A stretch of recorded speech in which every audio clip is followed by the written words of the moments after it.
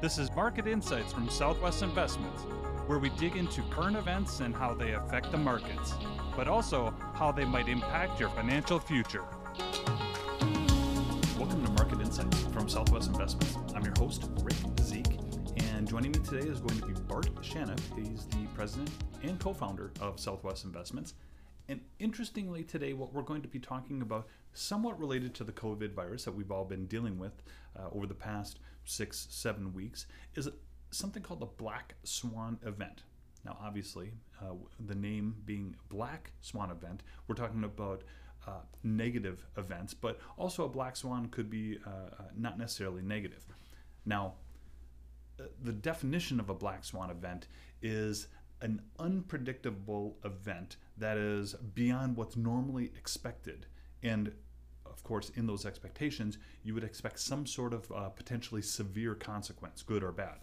So we are in one of those black swan events. And joining me today is Bart, and he's going to give us a little bit of information on this current black swan event that we're dealing with. So Bart, why don't you take it off? Thank you, Rick. It's great to be back. It's good to be on again, and it's good to see you.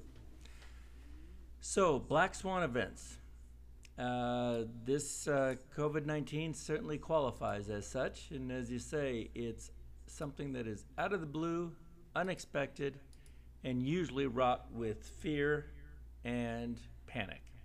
And so, anytime we have a black swan event, it really, really trashes our markets.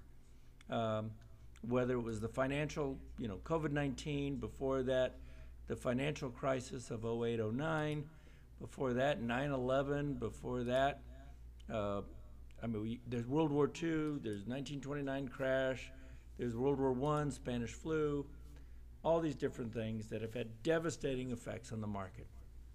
So, to put it in perspective, some of the recoveries have been quick, some have been long and slow. But this is what we do know. If we look at these major black swan events and calculate over time, again, some have been slow recoveries, some have been very quick recoveries.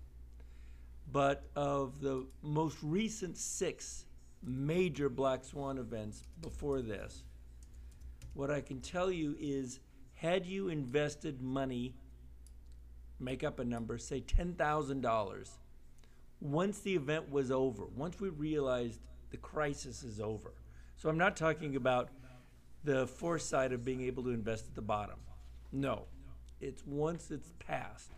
Had you invested $10,000 at the end of each of these and let it grow for 10 years, on average, you would have seen a return of about 13% a year for the following 10 years.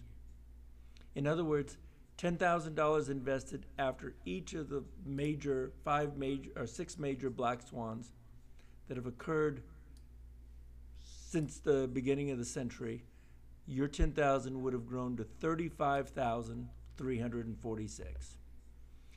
Those calculations are all based on the S&P, with the exception of World War I, which was the Dow Industrials. What am I trying to talk about? What I'm talking about is it's human nature when a calamity happens and a black swan happens for people in the media to come out with doomsday of, okay, this is only the beginning. Wait till the second shoe drops. Whatever. The reality is when a black swan happens, it's from out of the blue, and it's a great time to take advantage of it for a good buy and hold. Well, thanks, Bart. You're right. Just as humans, we seem to take whatever horrible thing that just happened and assume more or the worst is yet to come. So thank you for reminding us that once the panic is over, we should resume to normal. And as you pointed out, perhaps greater than normal. So great advice. So thank you for joining us, and thank you for joining us today on our webcast that we have here. We do appreciate you coming and listening to what we have to say. Hopefully you have some comments. Please feel free to go to our website and fill out a contact us form. And I hope to read those comments on our show here. And maybe next week we'll be able to get to some of those. So thanks for joining us, and we look forward to seeing you next week.